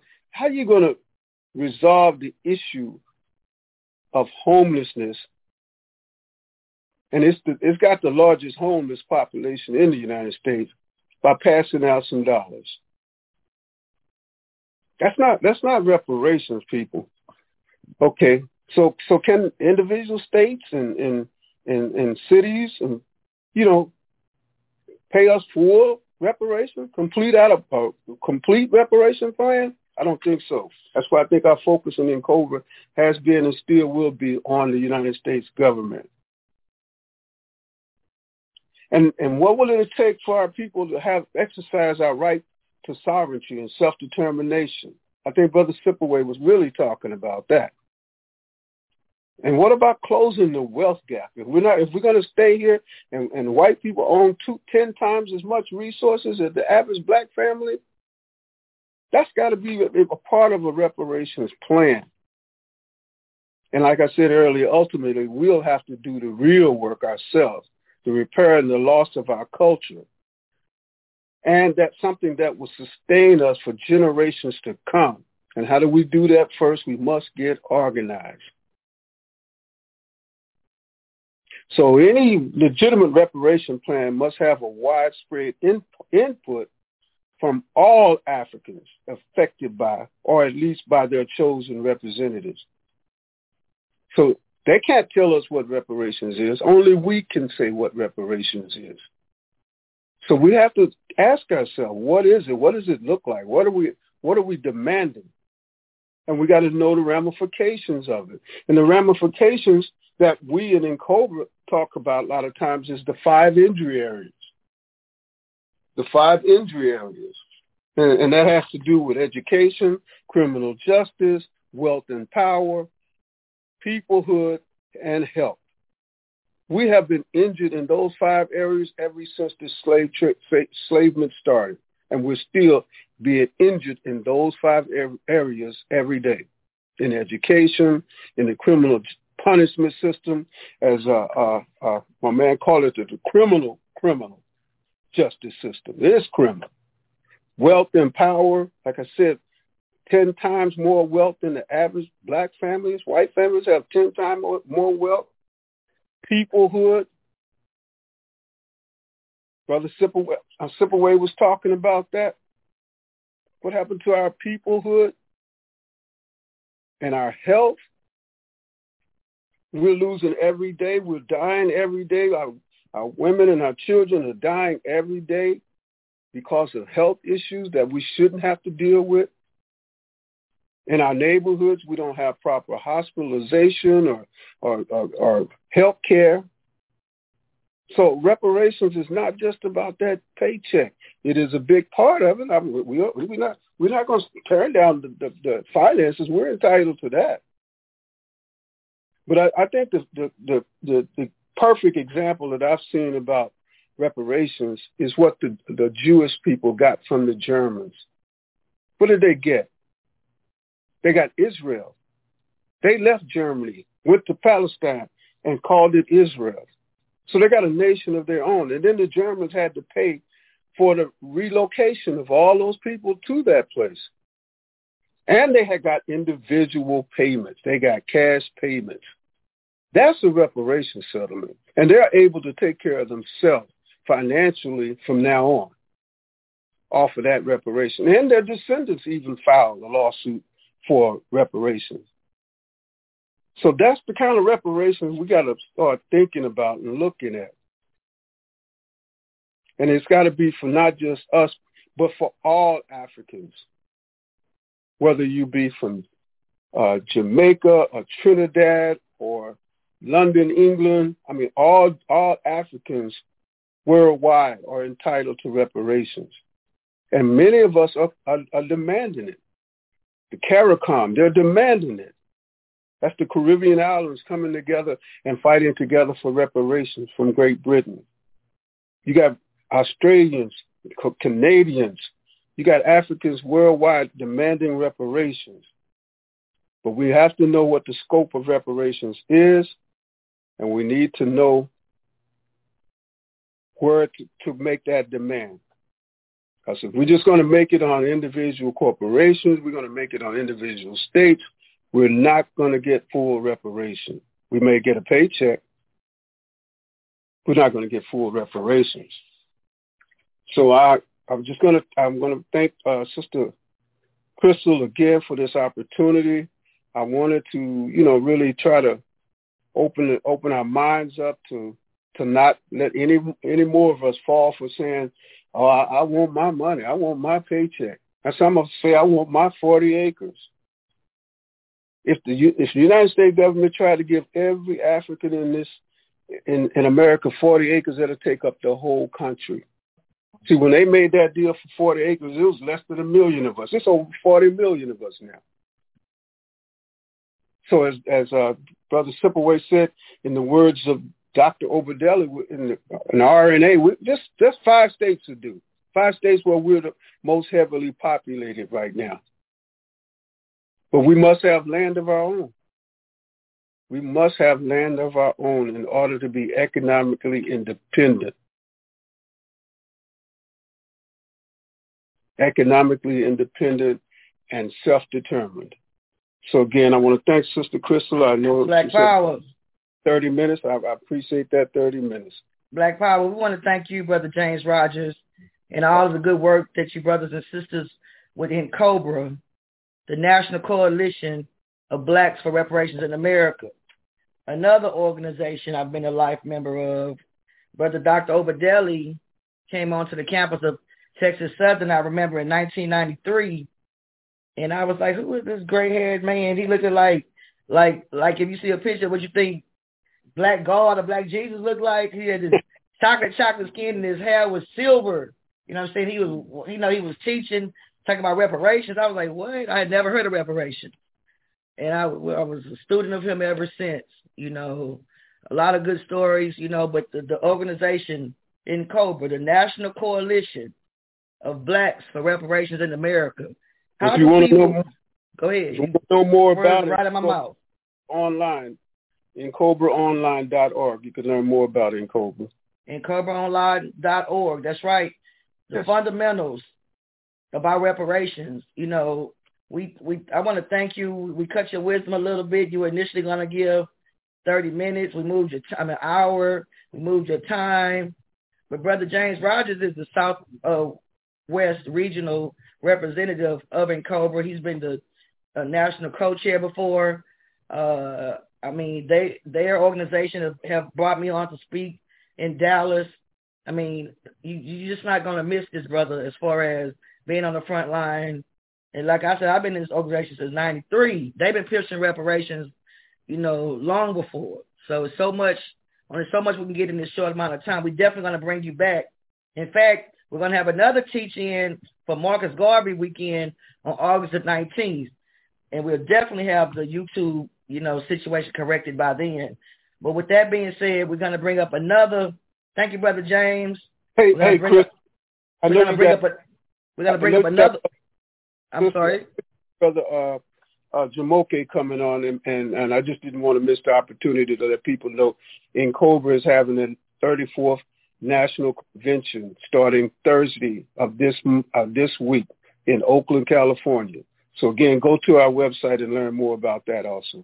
COBRA Online. That's right. We're getting ready to bring up Brother Jamoke. He's going to give us some more powerful information as it relates to reparations. Our Brother Jamoke, let's do a little, what do we call it? Let's do a little, let me unmute you. Okay. I'm going to go back and say something, Brother Jamoke. Mic check. Greetings, Black Power. All right, Black Power. I'm muting everybody else. We thank Brother James Rogers representing COBRA. Now we have Nana Kwese Jamoke Ifitayo, a.k.a. Brother Jamoke.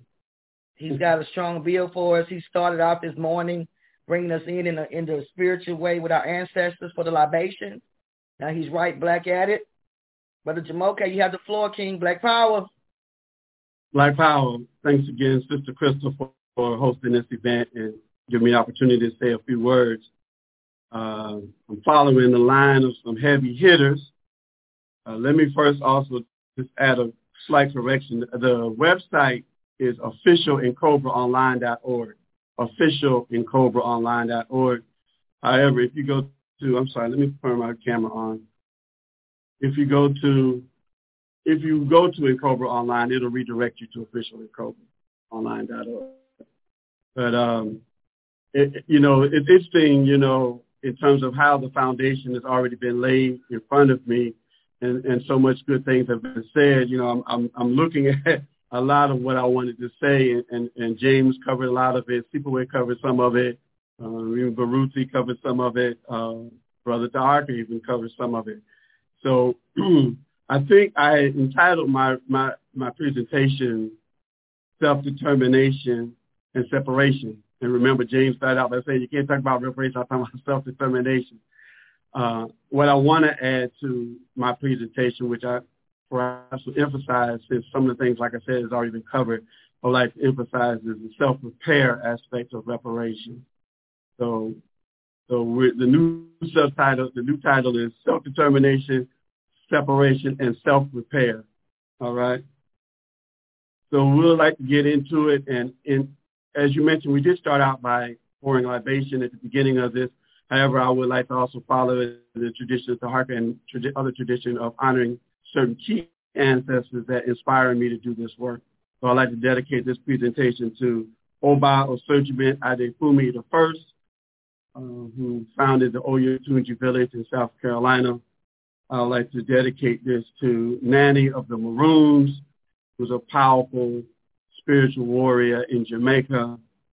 I'd like to dedicate this presentation to Imari Obadeli, visionary, thought leader, founder of the Republic of New Africa, as well as founder of N'COBRA, and Queen Mother Dorothy Benton Lewis, who was just a tireless worker for reparations, starting really from her days in high school, and got involved and continued to fight for reparations and set up over, I think, about 5 different formations. She was a part of the forming of reparations groups and organizations, and just was 1,000% dedicated to this fight for reparations, and also talked a lot about the spiritual transformation part, the self-repair part that we need to do as well. So I lift this presentation up in honor of those 4. So I wanted to get this in at the beginning, which is, oftentimes people say Juneteenth, and you'll see it on T-shirts and stuff as Independence Day. I think somebody else spoke to this too, but I just, Juneteenth is not our Independence Day because we didn't get our nation state.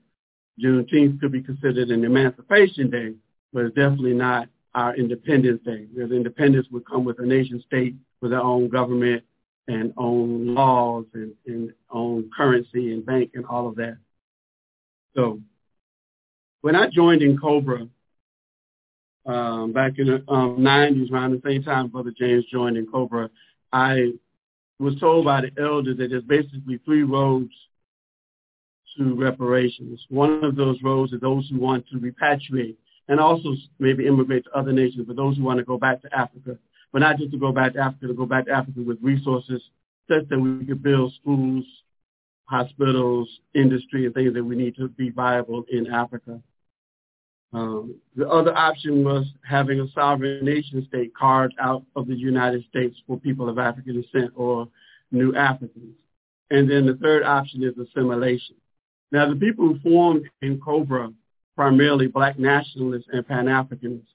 And so they basically believed that the only serious forms of reparations was option number 1 or option number 2, leaving the United States, going back to Africa or somewhere else, or carving out a separate nation state. However, they took a tactical view that if we want to make this a mainstream movement and bring in our people, we need to also allow for those who want to stay in the United States and not necessarily separate. So we call it that road assimilation. And that was, again, but they felt that reparations would be separation primarily, either repatriation or sovereign nation state.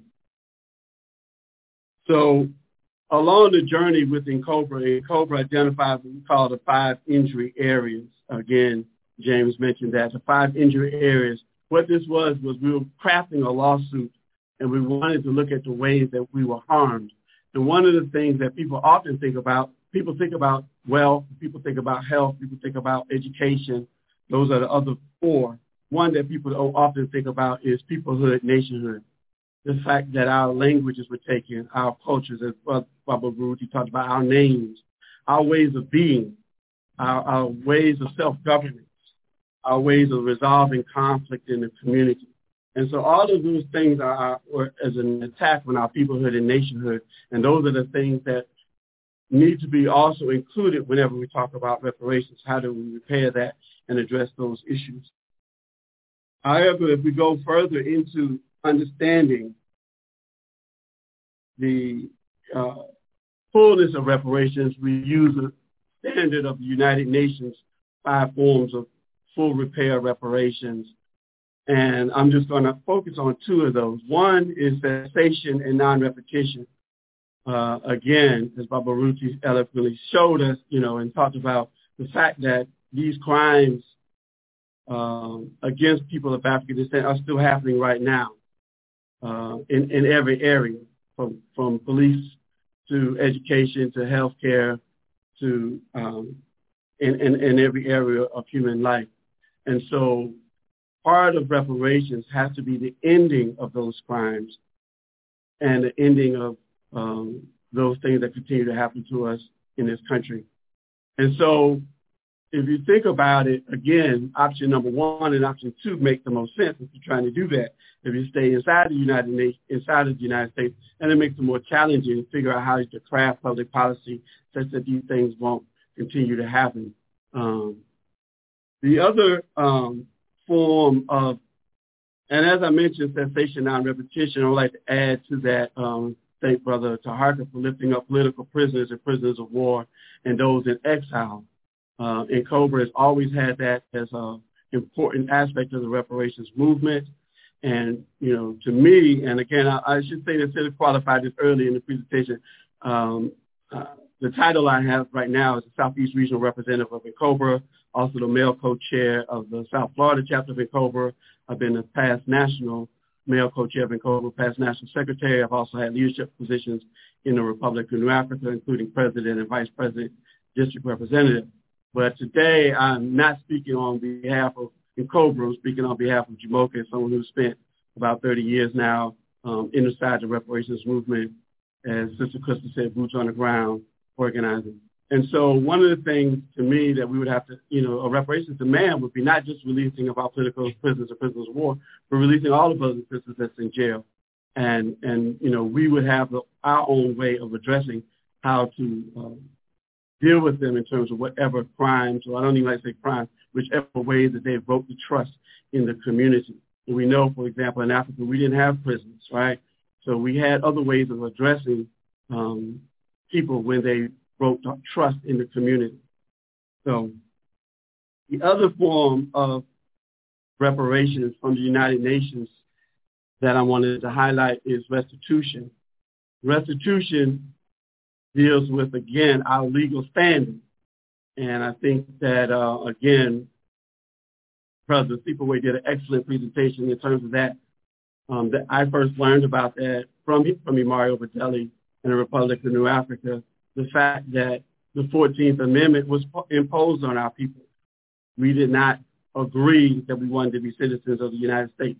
And a law has to be consensual. So we had the opportunity to agree to be citizens of the United States, or agree not to be citizens of the United States, or agree to have our own separate territory, which is what was said to General Stanton, and which became 40 acres and a mule, which was to be a separate territory for people of African descent from the enslavement period. And so,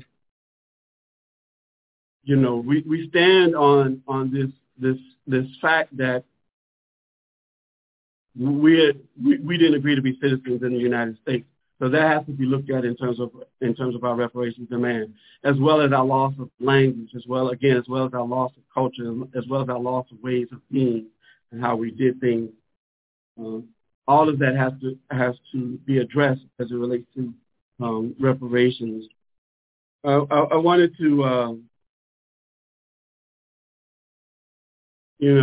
talking about the Republic of New Africa, the provisional government of the Republic of New Africa, probably most people on this call are familiar with the idea of some activists, and at that time they were called militants. One of my elders said he don't like the term activists, he preferred militants, which is what they were called back then. Came together on March 31st, 1968 to to begin to form our own nation. We hear times people say we're a nation within a nation and all of that. There's a group of thinkers, again, Mario Bedelli was one of those, and others, his brother Gaidi and others, who came together and said, what is it that's necessary to form our own nation? And if you go to the United Nations, you find out it's only a few simple things that you need to become a nation. One is you have to identify a group of people. And so we identify ourselves as New Africans, people of African descent in the United States. The second thing you have to do is you have to identify a specific territory. The specific territory was determined South Carolina, Georgia, Alabama, Mississippi, and Louisiana. And then the third thing you must do is establish a government so that you can relate to other governments, so you can govern yourselves and so that you can relate to other governments in the world. And so that's what was done. Provisional Government of the Republic of Africa was brought into existence at that point, and people began to organize around that, creating cabinet positions. And as a matter of fact, one of the first campaigns that was launched by the Provisional Government of the Republic of Africa was a campaign for plebiscite and reparations. Again, I feel like I'm going to keep saying these people's names who spoke before me, and hopefully, I guess people have listened to my presentation, listen to what I've heard their presentations as well. But again, one of the examples, and that again that was lifted up by Brother James, is the example of Israel as an example of as an example of reparations. Although there are some issues around how they just took the land from the Palestinians, but they did move in the form of setting up their own nation state. And as James said, not only did people get compensated to move to the territory, not only did they get compensated individually, but even to this day, they received the largest foreign aid amount from the United States government to strengthen and uplift their government in doing the things that they need to do as a government. And it's the same thing that was called for, say, for example, by the Nation of Islam, that we would create our own nation state, and the United States would fund that for, I think it would say 20 or 25 years, or until as long as we felt necessary for us to be strong and self-sufficient on our own. So, again, what we're discussing now is not something that's far-fetched. This is something that's grounded in international law, and it's really just based on us really coming together and organize ourselves and be willing to make a strong, powerful demand and back it up. We want to go and shift a little bit now. Like I said, a lot of this has already been said, so I wanted to go and shift a little bit into the area of self-repair. Some people use the word internal reparations. I particularly do not like to use that word. I prefer the term self-repair. I know in conversations with Dr. Marimba Ani and others was agreement that we should not necessarily use the word internal reparations, that self-repair, which was brought forward by Professor Chinwezu of Nigeria at the reparations conference held in Abuja, April 23rd, 27, 1993. He put forth a very powerful document on reparations and self-repair. I'm just going to read an excerpt from that. And he says, "Let me begin by noting that reparations is not just about money. It's not even mostly about money. In fact, money is not even 1% of what reparations is about. Reparations is mostly about making repairs, self-made repairs on ourselves, mental repairs, psychological repairs, cultural repairs, organizational repairs, social repairs, institutional repairs, technological repairs, economic repairs, political repairs, educational repairs, repairs of every type that we need in order to recreate and have sustainable Black societies. More important than any money to be received, more fundamental than any lands to be recovered, is the opportunity that reparations campaigns offer for us to rehabilitate, for the rehabilitation of Black people, by Black people, for Black people. Opportunities for the rehabilitation of our minds, our mental condition, our material conditions, our collective reputation, our cultures, our memories, our self-respect, our religions, our political traditions, and our family institutions. But first and foremost, the rehabilitation of our minds.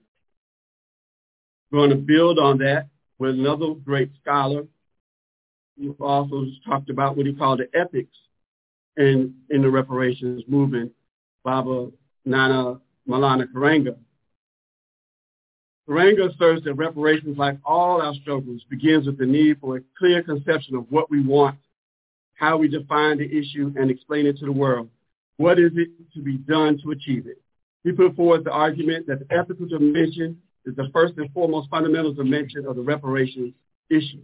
He teaches us that in Lucia, the sacred text of ancient Egypt, there is a concept of restoration, healing and repairing the world that is appropriate in discussing the struggle to advance the cause of reparations. This concept is called Sarouj, which is a part of the phrase Sarouja, which Karenga states means to repair and heal the world, making it more beautiful and beneficial than it was before.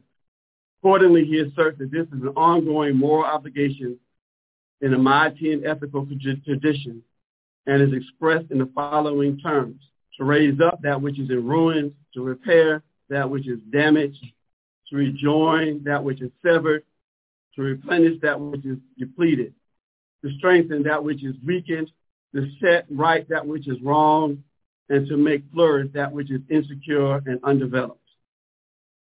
And I'll close out by another quote from Professor Chinweizu, who says, "Now, we who are campaigning for reparations cannot hope to change the world without changing ourselves. We cannot hope to change the world without changing our ways of seeing the world, our ways of thinking about the world, our ways of organizing our world, our ways of working and dreaming in our world. All these and more must change for the better. The type of black man and black woman that was made by the Holocaust, that was made to feel inferior by slavery, and then was steeped in colonial attitudes and values, that type of black person will not be able to bring the post-reparations global order into being without changing profoundly in the process that has begun. That type of black will not be even appropriate for the post-reparations global order unless thoroughly and suitably reconstructed." Again, that's Brother Professor Chinweizu from his presentation at the Pan-African Reparations Conference that was held in Abuja, Nigeria, in 1993. So again, I just want us to talk about reparations, to remember that we're talking about reclaiming our culture and tradition, reclaiming the way that, as was said earlier, how we would have been if the crime hadn't happened. We would have had elders' councils, for example, to resolve the conflict in the community as opposed to taking our challenges to the courts. We'd have different forms of self-governance. We have different forms of education, rites of passage for our young people. We would have different ways of just thinking about the world. We'd have a fundamental, and this is important for us to add in this conversation in reparations, we have to have a fundamental change in the way we understand our relationship to the earth and how we protect Mother Earth and how we heal Mother Earth and not disrespect Mother Earth with pollution and other harms that we continue to make it difficult for human beings to live on planet Earth. That has to be included in our reparations conversations, because it doesn't make sense for us to talk about reparations if we won't be able to breathe the air on the earth, if we won't be able to live in Africa because it's desert, we won't be able to drink healthy, clean water because it's been all polluted. So we also have to add this part of the conversation to our reparations movement, is how we heal and repair and restore ourselves, and how we heal and repair and restore planet Earth. And I'll close on that note. I see I finished a little early, so but thank you, Sister Crystal, again for giving me this time to share